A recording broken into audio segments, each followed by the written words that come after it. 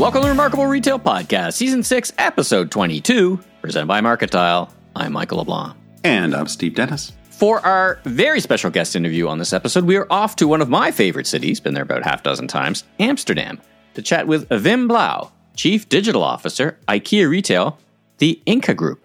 I feel like we've got back-to-back episodes of these iconic, brands that everybody's known for decades at this point. And it's just a fun company to learn about, and they're doing a lot of interesting things I wasn't so aware of. Yeah, all that they had up to. So it was fun to hear about that at the World Retail Congress, and then to get Vim on the mic to unpack it, as the kids say. Yeah, and special thanks to the folks at the Inkga Group and IKEA, because they introduced themselves, and we didn't have the time. Neither of us had the time to fit it in person in Barcelona, but we did the great follow up, and it's a fantastic interview. And as you say, it's funny. I don't think maybe we should tell people we intended this to happen, but we've been planning this for years. This is the whole arc. It's kind of like the Succession plan. We just knew how we were going to land this. All right. Well, let's get right into the news, or should I say, let's get the Allen keys out and assemble the retail news of the week for the people. Come on, these. How much time do you spend thinking about these intros? Just trying to catch me off guard. Yeah. These scripts write themselves. Come on. Now, we were talking off mic, and our typical review of the news. We thought we'd start weaving in, though we kind of have for many of the episodes, a bit of your predictions from the beginning of the year. And then there's a lot of predictions. We're probably not going to do a full predictions mid-year check, so to speak, but we thought it'd make a nice idea to, in the world of these things sometimes write themselves, to kind of integrate it in what we're talking about. So there's a bunch of results out and news, and it all fits kind of in your prediction of the disruptor reset. And 22, as you said, was a pretty rough year. And remind the folks what you said about 2023 for the so-called disruptors. Well, essentially, it's that the toughness, I guess, or rough road was going to continue, at least for those that are not able to kind of right the ship. Which so far we're not seeing much of that. But but in particular, as we get into really multiple years of this kind of era of profitless prosperity, in other words, growing but not able to get on a path to profitability, that we'd start to see some big changes. So changes could include some of the founding executives getting leaving or getting kicked upstairs, lots of expense reduction to try to see if they can move towards profitability, a continuing shift, I should say, really, for most of these brands from the strategy being kind of pure DTC to doing things like more wholesale distribution. Yep. But also, which sort of plays against the wholesale thing or in concert with the wholesale thing, is maybe pulling back on their store expansion strategies, or maybe even getting acquired, or maybe even going out of business if they can't figure things out. So a lot of possibilities, and it's a big playing field to sort out. So it's not going to be one thing in particular. Well, let's use that as a segue then. Let's go to the wobbly unicorn section of the podcast, because we've got a few examples of what you've just been saying, and the examples. We've been talking about them for many, many episodes, but highlight a few of the examples that would kind of put an exclamation point on your thinking around this. Yeah, there are a lot of them. And as you said, we've mentioned a bunch of these along the way, so I'll be really quick about it. But I think Allbirds is a great example of a company that has really struggled to get to profitability. And if anything, things have been getting worse. So they have slowed down their store opening pace. They've been starting to emphasize wholesale more. One of their founders, he's still at the company, but he's taken a more subordinate role. We've got companies that have been acquired or maybe about to acquire. So ASOS, the online retailer, rumors that they're about to be acquired because they've really been struggling of late. And then a company, I don't know how many people would know about Boxed. Their CEO was speaking at a lot of conferences over the last few years, basically kind of essentials in a box sent to you. You kind of literally named anyway. Yes, very, very on the nose kind of name. They've been struggling, and they actually just announced that they're being liquidated. So there's an example of I guess a wobbly unicorn that fell over or has expired. I don't know. This is very negative. We got to try to make this a little bit more uplifting. Now let's transition from there into some earnings. Let's start with Rent the Runway. Yeah, just, part of the reason to connect this to the prediction is we did have two of the more prominent disruptor brands report their earnings this past week. Rent the Runway, I guess, on the positive news, they were struggling for a while getting the top line going, and they were losing subscribers. They've started to turn that around. So they had about an 11% sales increase.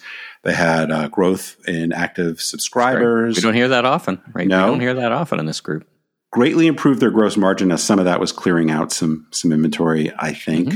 And they did cut their net loss by about $10 million. So that's positive. However, that's what positive looks, by the way, for many of these is they lose less, basically. Is correct. Yes, which we'll get to in a second. Another one.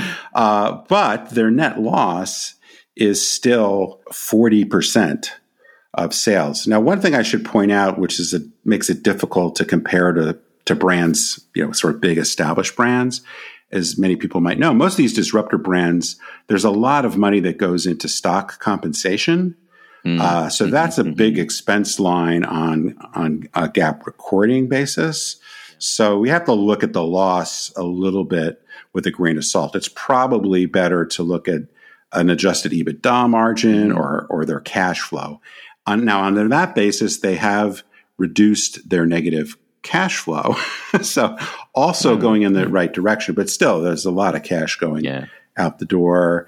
The company's stocks recovered a little bit, been less bumpy, but it's down like 80% since they went public about 5 years ago. So they got a lot of work to do there. Then the related one, just real quickly, kind of a similar story, big picture, Stitch Fix, except that they are having a hard time getting the top line moving. They had a 20% decrease year over year. Their active clients down, revenue per client down, but they have started to make some progress on cutting their losses.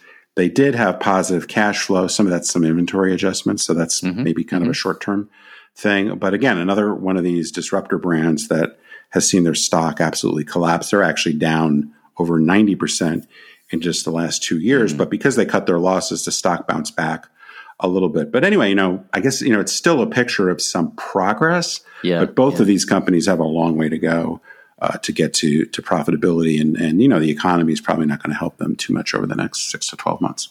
Well, in the case of Stitch Fix, what also probably, and we've talked about this in the pod, so I won't dwell on it too much, the double tap on them, so to speak, is with less people going into the office, they don't need 5 day a week of apparel, right? So that's got to be kind of a drag. And then, just secondly, you made the point that, they probably tapped out on their addressable market. Like the addressable market just doesn't keep going up and up and up. There are only a certain number of people who want to, consume or get product in their subscription service. But anyway, we wish them, as always, we wish everyone the best of luck. Now, let's talk about the collapse of the unremarkable middle picking up steam. And that was a kind of a foundational element, really building on a lot of your work. And it was one of the predictions. Now, we don't have to go too far to think about this. There is some brighter points. But, when you think of what we've been talking about, I don't know, JCPenney, we haven't talked about JCPenney actually in a little while. Macy's, where do we think after a bit of a hiatus, can we say, for trouble during COVID, they actually probably benefited from COVID in a weird way? Where do you, that's gone. Where do you think they are now? Yeah, I think we touched on this a little bit. I mean, a lot of this I cover, for people who've read my book. I mean, I cover the collapse of the unremarkable middle is kind of a key theme, this idea of the bifurcation, et cetera. We've talked about a bunch of times, so I won't go into that. The point here was what you're saying, which there was a little bit of a pause due to COVID, due to some other shopping dynamic changes. Right. And then kind of this bounce back that maybe masked really the underlying trends. But the underlying trends continue to be quite poor. And what we're starting to see, and I've talked enough about the department stores, so I think I'll skip that for now. But we're also continuing to see this more broadly. We're seeing store closings picking up pace. According to Coresight, they're up 61% year over year. Now, Bed Bath & Beyond accounts for a lot of those big chunk stores. Of those, so it's a big chunk. So I think we want to get a little bit broader sample before we draw too much from that. But everything from Joanna's stores, a craft store, to DSW. I mean, a lot of these brands that were kind of, had an interesting niche maybe 20 years ago, but have really gotten more competition, not only from the internet, but from some more specialty stores. They're really struggling. A number of them are on bankruptcy risk alerts and those kinds of things. So we're not seeing much evidence of any kind of turnaround or any kind of sustained growth. So I think this continues to be a place to watch. I think we will see some more bankruptcy filings in the back half of the year. And I do think we will see some pretty large scale store closings on the part of these retailers the balance of the year. And, frankly, probably a lot of it will occur after the Christmas holidays. So it doesn't quite make it into my prediction year, but that's sort of a timing issue, I guess. Let's talk about Nike and Macy's and what's happening in luxury that you're picking up on this week. Well, there's been some interesting stories about Nike deciding to go back to Macy's. And I've seen some stories talk about, Nike's direct to consumer strategy is not working. And many of those stories state that Nike intended to completely get out of wholesale, which is 100% not the case. So one is just those stories where they, like Modern Retail had a story on that they're going back on their plans to go totally direct. Nike has never, at least publicly stated, they've never publicly stated that. I can't, Nike's a former client of mine, so I can't speak too much specifically, but based upon, and I haven't worked for them for a while, but I would be shocked if they ever intended to go fully direct. Let's just say that. It'd be very uncharacteristic of them to do such a... Yes. And in fact, they've said many things that make it clear that they understand a balance between wholesale and direct-to-consumer. Having said that, I think it is interesting that they are backtracking a little bit because they did exit Macy's, and now they're going back in. And I do think that suggests, number one, that they need... maybe there's some opportunity because they're over inventoried. I think this is a little bit of kind of getting their nearer term performance back on track. I also think it suggests that, yes, maybe they have concluded they went a little bit too far. In the scheme of things, Nike at Macy's, because they're not, I think, only going into a handful, or not a handful, but a limited percentage of stores, not big in the scheme of Nike's overall strategy, nor is it going to be a game changer for Macy's. So, there's kind of much ado about nothing, I think, to a certain degree, but mainly I just wanted to kind of correct the record that Nike has never said they wanted to completely get out of wholesale. And then just really quickly on luxury, there's kind of this narrative, and we touched on this a little bit an episode or two ago, that luxury is immune to economic down cycles. And my experience at Neiman Marcus is that the very, very high end of luxury is pretty much immune. But the more accessible luxury segments, which, probably accounts for 60 or 70% of the sales at retailers like Saks or Neiman Marcus, that can be very much affected by economic down cycles. And the reason we have this story this week is that both Saks and Neiman's commented on their financial performance. Neither one of them are public companies, so we don't get quite the level of detail, but they do share information with the markets. And Saks is complicated now because they got Saks Fifth Avenue and Off Fifth and .com and stores. And so, but the net picture from Saks was that their business is pretty much down across the board in all four parts of that business. And then Neiman Marcus Group also reported that their sales were down in the most recent quarter by 9%. So that's a pretty significant decrease. My expectation is that the top part of that business is flat to up. But the rest of the business is down more than double digits. So, and, similarly, their profits aren't great. One of the comments that the Neiman CEO made was that in addition to just people pulling back on more discretionary spending, they're also very clearly seeing that the high-end customer is shifting their spending towards travel in particular and more experiences, which, we've touched on that as a broad trend for the industry. But he said they're particularly seeing that with their customers. So I think that's something to watch going forward. Let's end on the value end of the equation. Let's talk about Walmart. And I think sometimes we lose track of how big they are and what a percentage or two means to Walmart. So comment on that compared to, you just put it in some kind of comparison to folks, just so we continue to benchmark what big looks like. Yeah, well, I was reminded, this is probably going back 20 years ago. I was at a Harvard Business School conference event where one of the professors talked about how big Walmart was and how at the time Walmart was growing, 5 or 6% a year. And he made the comment that if you think about 5 or 6% growth on top of how big Walmart already is, again, 20 years ago, he said, they're growing a JCPenney, I don't know, he listed a bunch of, big brands every year. And I was like, wow, yeah, I guess, if you stop to think about it, that must be true. Well, sort of a similar thing came out this week because Walmart, in addition to reporting the growth that they've been experiencing, but also because of some of their plans, as we talked about with Judah McKenna, the president of Walmart International, to add $100 billion in incremental sales. Yeah, last year, Walmart grew by the equivalent of Dollar General's entire sales. Right. And I know we have some people from outside the U.S. maybe not know Dollar General listening, but Dollar General is a huge dollar store. Thousands of stores. By the name. Thousands and thousands. I don't know. I don't even know how many. Yes. Many thousands. Many stores. Of stores. And yeah, it just, when you get to that scale, it's pretty incredible. But to think about how much market share, some of this is inflation, of course, but to the extent that they are picking up real growth, that is just a lot of customers, a lot of transactions. The scale of it is for companies like Walmart, like Amazon, like Costco, like Target. It's really quite extraordinary. Well, that's a wonderful segue you just created for us there to a little bit of a promo for our next upcoming episode, which is an exclusive interview with Jason Del Rey and his new book coming out, Winner Sells All, Amazon, Walmart, and the Battle for Our Wallets. So I'm just halfway through the book. It's a really interesting book, and we got Jason on mic. So lots of great insights and discussions to follow. Now, just before we get to our excellent interview with Wim from IKEA, let's hear from our presenting sponsor.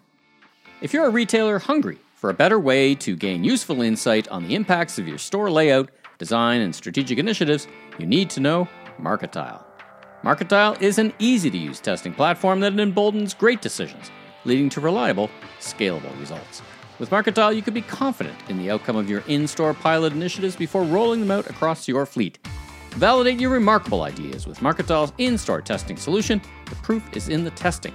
Learn more at Marketile.com. That's Marketile.com. Wim, welcome to the Remarkable Retail Podcast. How are you doing this afternoon? Yes, thank you. Great to be here. Doing really well. Sitting here in an office with a lot of people. We're celebrating Midsummer today, so that is pretty exciting. Well, fantastic. Now, Steve and I had the opportunity to meet you in person. You stopped by. You were kind enough to stop by and say hi before we jumped on the mic today. Back in Barcelona at the World Retail Congress. Where are we finding you today? Where are you sitting today? Yeah, so today I'm in Amsterdam. We have a hub here in Amsterdam where we actually have quite some digital folks, over 500. We established this hub it's 2 years ago actually. So this is now one of the digital hubs that we have around the globe. Fantastic. I love the city. I was there this time last year actually. What a wonderful city and a real hub for digital, right? It's a very advanced city in terms of attracting a lot of talent. I guess that's what attracted you to set up your hub as well. Yeah, 100%. Of course, the main reason to also establish one in Amsterdam was the availability of fantastic digital talent here. Yeah. Not to mention, it's such a wonderful city. So it's nice when the two come together, right? Well, listen, tell us a little bit about yourself, your background, and the work you do at Inkga. Yeah, so maybe a little bit of background. As said, my name is Wim. I work as the Chief Digital Officer for Inkga Group. What we do is we run IKEA Retail, amongst a few other things, but maybe we can come back to that. Mm-hmm. I've been with IKEA for it's actually quite remarkable, almost 21 years. Wow! I did not imagine that when I joined back in 2002. Yeah. I'm Dutch. I grew up in the Netherlands. I studied logistics and economics. And, after a few years of work experience, I decided to apply at IKEA. First of all, it was a real fun place to shop. But I also heard very good things about, leadership, the culture and the values. So I applied. I wanted to work on logistics because I have a logistics background. There was not a logistics position available back then, but there was a really good click and fit between us. So I decided to jump when they offered me another position that had nothing to do with logistics. It was a role in store operations. And I joined. I joined 6 weeks before we opened a store in the Netherlands. And it's been amazing ever since, I would say. Right? I've worked in different stores. I've worked in country organizations in the Netherlands and in the UK. I've worked in different group functions, and now I have this fantastic opportunity to lead the digital developments for Inkga. So it's been really great.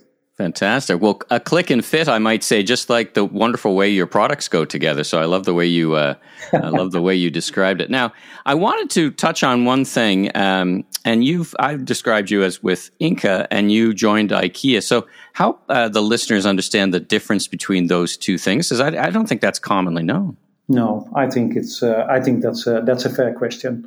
We have quite some companies in the total IKEA ecosystem, but obviously there is only one brand, right? And I think that is probably the most important thing to remember. For our customers, there is only one brand, and that is IKEA.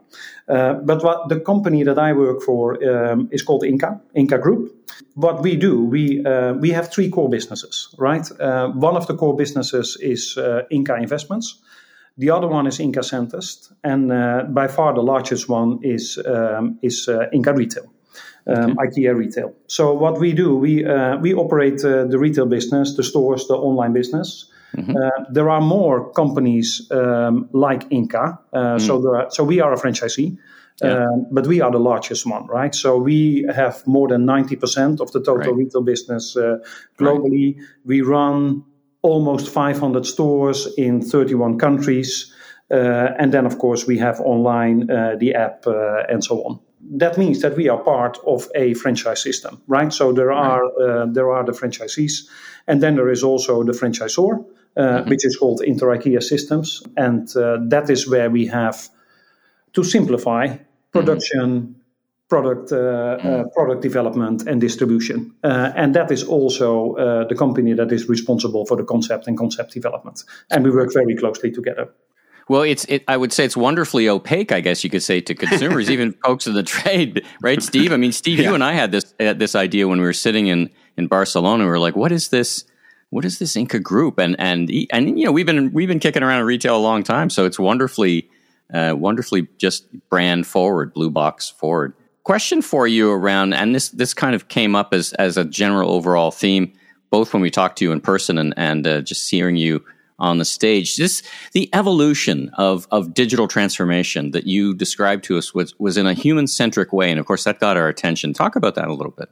We are now on the second version of our digital strategy in Inkga. We have 4 pillars in that strategy, which is around customer experience, coworker experience, digital DNA in the company, but also making sure that we have a modern foundation.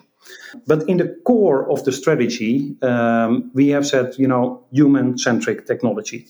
And that means that we want it to be intuitive.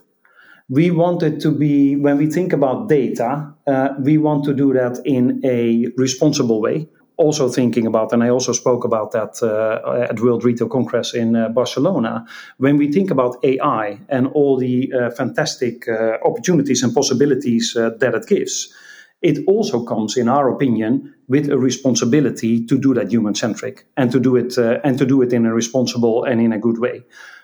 So that is really how we want to work with the digital transformation and with our digital strategy, and that very closely links as well to the vision of IKEA, because the vision of IKEA is to create a better everyday life for the many people, and of course we do that by offering fantastic home furnishing products at low prices. But there is so much more to it, right? So how we do our business, how we work with data, how we work to sustainability, how we want to do things in a responsible way is very much linked to that vision. And that's also what we wanted to incorporate in the digital strategy with the human-centric technology. So could we talk about that a little bit deeply? I really enjoyed hearing your presentation at the World Retail Congress. And it's not necessarily to just try to give our listeners a sense of specifically what you talked about at the event, but so many of the themes you got into, responsible automation, sustainability, building agility into your operating model, I thought were really fantastic. Could you maybe take those and give us a bit more of a sense of how you got there, what's going on right now, and really what you're aiming to achieve? Yeah, well, the main theme of the speech in Barcelona was about responsible automation, which is, of course, one, but an important angle to it, right? Because in what we're doing right now in the whole retail and digital transformation is a lot around, I shared examples such as drones that do inventory checking. I shared some examples around things that you can do in the app, but also automation in our stores, because our stores more and more, apart from stores, experience centers, they also more and more serve as fulfillment units. And that's all great and important, and of course it helps us to be more efficient. But at the same time, we also want to do that in a way where there is a win-win also for our coworkers, right? So the automation obviously comes into play in order to make life easier for our customers, better for our customers, easier for our coworkers. But at the same time, it is also a fantastic opportunity to create more value for the work of our coworkers. So if it is an opportunity for us to upskill and reskill our coworkers, and by doing so, it really becomes a win-win, right? So because we have the automation, which of course helps us in the end with better customer service and with our profitability, but at the same time, we also have an opportunity to make life just easier and better for our coworkers. So that's one example around responsible automation that I shared. Your question, I think, was a bit broader, right? And then when we look at the strategy for the totality of the IKEA companies, what we want to achieve, we want to be more affordable, we want to be more accessible, but we also want to be more sustainable. So better for the planet and for the people, and that is super high on the agenda. We have really strong commitments around becoming climate positive by 2030. All right, which basically means that we want to reduce more greenhouse gas emissions than we create, even taking our growth into consideration. And we do that in many different ways, right? We focus on renewable energy. We have very strong commitments to do last mile deliveries with EV vehicles. Obviously, we help our customers with sustainable products that help them to reduce energy consumption and water consumption. Yeah, and there's actually a lot more ongoing. Yeah, I think it's as I said, I found your discussion really, really interesting. I'm wondering, I guess, both with respect to implementing automation, but also with some of the sustainability initiatives. One of the things that we hear a lot is this concern that more automation, whether we're talking about robotics or generative AI or what have you, is going to eliminate a lot of jobs, or that sustainability is really expensive to implement, and therefore it's really a trade-off between kind of doing what's right for the world and doing what's right for shareholders and those sort of things. Do you feel like those are false choices, or how do you navigate that kind of thought process when you move forward on these initiatives? Because obviously you're doing quite a lot in both regards. So we did a leadership program not so long ago with many leaders in the Inkga system. Leadership in a New Era was the name of the program. Not the first version, by the way. We started with that pre-pandemic, and I think it helped us a lot. mainly in the context of, I think, resilient, and how you lead through those difficult times. Leadership in a New Era 3.0 that we just did was very much about adaptive leadership. And one of the topics that we discussed was how you deal with polarities.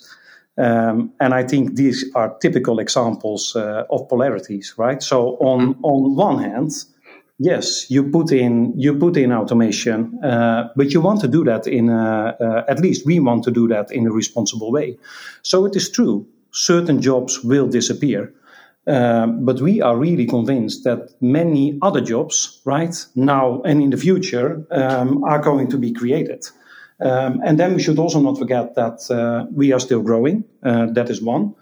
We are developing our business, so that also comes with new opportunities. And it is also, we think, an opportunity to have more co-workers with full-time contracts, right? Obviously, in the retail business, there are a lot of part-time contracts. Right. And that comes with issues, right? Because people often need a second or even a third job, right? When you look at the retail business in its totality. By doing this in a good way, with the creation of new jobs that will be there and is super high on our agenda, we believe we will have the opportunity to provide more full-time jobs to people. So that is, I think, one example that you were after. We strongly believe that it should not be the case that when you buy a sustainable product, that it's more expensive, right? We strongly believe in the combination of affordability and sustainability, and we have actually many good examples in the business with fantastic sustainable products that also have a low price. So it is possible, we believe, and it is really high on the agenda to have more and more of those examples for both our customers and for our co-workers, because I think it's, first of all, the right thing to do, and it is also very clearly linked to our vision in order to create a better real life for the many people. It's a fantastic discussion around refusing to make the traditional trade-offs, right, that you've just described. So it's really quite encouraging. Now, if we could step a little bit into the business side, many things attract our attention about the brand, but there was some recent news about some very significant expansion plans, particularly here in the U.S. for we call them the big blue boxes, but also very interesting and a variety of small store formats, some of which we've seen are in the country. Can you step out and give us a sense of where the expansion and the growth of the retail business is headed? And is it a global strategy or is it a kind of market by market strategy? Yeah. So the U.S. investment as such, right, that we announced not so long ago, is a U.S. $2.2 billion investment, and this is really about let's call it key strategic retail and digital investments. So it is about investing in the existing stores.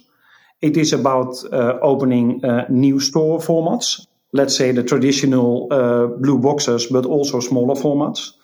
But we also want to invest in fulfillment and services, because this needs to be a perfect combination of how we can enable omnichannel retailing in a good way. So all those different elements of omnichannel retailing, including new digital capabilities to do orchestration for orders, for example, is all included in that investment in the US. But it's not the only thing we do. There is a very strong plan to expand in India. We also recently announced that we are doing a 1.2 billion euro investment in France. Wow. So our expansion agenda is quite big and aggressive, I would say. And then I don't know if you picked that up, but yesterday we also announced that we did another acquisition in the USA. Around a company made for net. which is a warehouse, a software provider, warehouse management and fulfillment management system, and that is of course going to serve. It's going to help us in all countries, but definitely also in the USA. We are continuously investing in the expansion of the brand.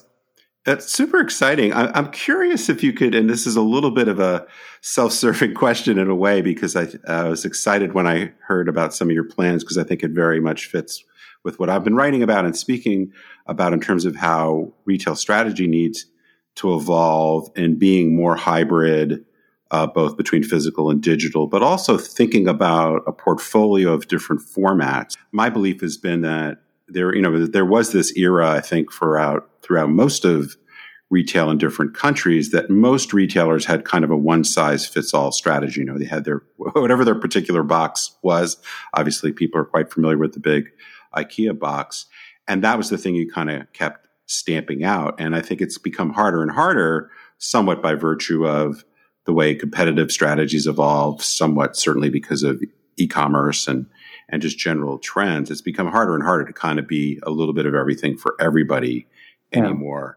So one, I guess, that seems to be part of what you're doing, but more, I'm curious, how did you get the team to shift away from that kind of one size fits all strategy, was so, been so successful for so long, to embrace this more hybrid, diverse, integrated, whatever you want to describe it, approach? Can you give us some insight into the process and just culturally how you got there?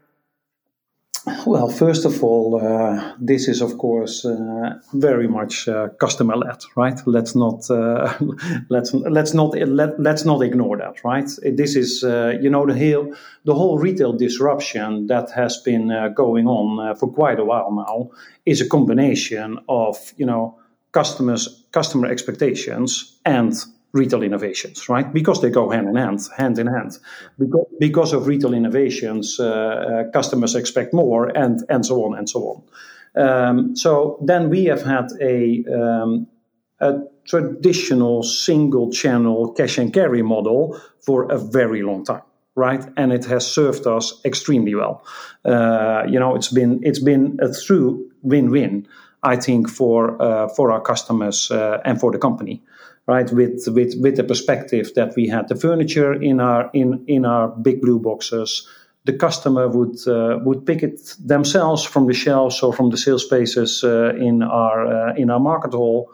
They would bring it home themselves. They would assemble it themselves, and because of that, together we were saving money. Right? It's actually our founder did an amazing job. I think a fantastic formula that worked really well for a long time. Then, of course, the online players arrived, and we were a bit late to that party. There was definitely some kind of disruption ongoing. Our CEO, Jesper, arrived now soon 6 years ago, after doing a tour around the globe, where he visited many stores, many countries, had lots of conversations. We together in the company wrote a new retail strategy. And in that retail strategy, one of the first slides was, we are going to change everything. And then it said, between brackets, almost. And we said, and the almost was really the reference to our fantastic range, our culture, and our values, because we strongly felt that we should not change. But apart from that, the whole business model, how we would do retailing, how we would work with digital, and many other topics, were all open to change. And that's basically what we have been doing in the last 5.5 years. So from only the big blue boxes, we established a digital organization where we brought in a lot of new talent. Online sales grew slowly until the pandemic, but we were already preparing our systems for more significant growth, which was a good shout. Then we were also saying, okay, we have the traditional blue boxes, which sit a bit on the outskirts of the cities. why don't we also open store formats closer to where the people live? And then we have an opportunity to repurpose those stores, which are still fantastic and big, and you can shop and you can have the experience. At the same time, we're also using them for fulfillment. So that was the whole, and much more. So I think the biggest cultural shift here and the change, I would say, was taking in all those new competences, mainly reflecting here on the people that started in the digital organization. Because we had a history of many retailers that have been around for a long time. And in that cash and carry model, they have been fantastic and still are. But all of a sudden, we were creating that blend between new competence, new experiences, digital competence, and bringing the old and the new together. And I must say, of course, that always comes with a bit of pain and some hiccups. But I would say where we are right now, I'm really proud how we have done that. And I think we see the end result in the retail, in the IKEA retail landscape. All the things that we have done, the expansion plans that we have, but also in the results, because the results are quite good. Well, it's super exciting, and I'm really looking forward to seeing what else you do. When you were speaking, I was reminded of a quotation I included in my book from this U.S. general that says, "If you don't like change, you're going to like irrelevance even less." So yes, a lot of times transformations can be quite painful, but I think the not changing part could be quite painful as well. So, yes, it's there. Of course, there is some pain involved in that, right? And it should be like that, because otherwise you don't grow. But it is also really fun, right? Because it's also one of the core values that our founder had was renew and improve. Right, and this is so much connected to one of those core values that have been around for a long, long time in the IKEA business. So it also works really well, and it fits really well. I'd just add, and then Steve, I'll throw the mic back to you to bring us home, is that there's another example of a refusing to make the trade-off between hard work and fun, right? That it can be both, and then organizations can move forward with a very, very positive culture and not make whether they're false trade-offs or just not accept that there's a trade-off to be made. So with that, Steve, back to you to bring us home. Well, I love the conversation. Thanks so much for joining us, Wim. I'm wondering if there's anything else just before we wrap up that we didn't get to that you wanted to mention, or anything that we should be looking forward to on the horizon. Well, maybe just one. We are turning 80 this year as IKEA, and I think we are still very young. And I think it is so. This celebration we call assembling a better future together. And I just wanted to mention that because I think it is a quite iconic moment for us. We, of course, are going to do some great things for our customers and for our co-workers. There is going to be a special collection where we bring back some icon products in new colors and new materials. And there will be more. But I think it is just important, this assembling a better future together, I really represents what we stand for. Because we have not done this alone, right? We have always done this in very close collaboration with customers, suppliers, and many others. And I probably stop there. Okay, well, that's great. I love it. We look forward to everything else you're going to be doing, and congratulations on that milestone. That's very exciting. And hope to catch you again somewhere out in the world. But thanks for joining Michael and myself on the Remarkable Retail Podcast. Thank you. If you like what you heard, please follow us on Apple, Spotify, your favorite podcast platforms, so you can catch up with all our great interviews, including Judith McKenna, President, International, Walmart. New episodes of Season 6, presented by our friends at Market Dial, will show up each and every Tuesday. And be sure and tell your friends and colleagues in the retail industry all about us. And I'm Steve Dennis, author of the best-selling book, Remarkable Retail: How to Win and Keep Customers in the Age of Disruption. You can learn more about me, my consulting, and keynote speaking at stephenpdennis.com. And I'm Michael LeBlanc, consumer retail growth consultant, keynote speaker, and producer, and host of a series of retail trade podcasts, including this one. You can learn even more about me on LinkedIn, and you can see both of us at the Lead Innovation Summit in July, live on stage in New York with our friend of the pod, Simeon Siegel from BMO. Until then, safe travels, everyone.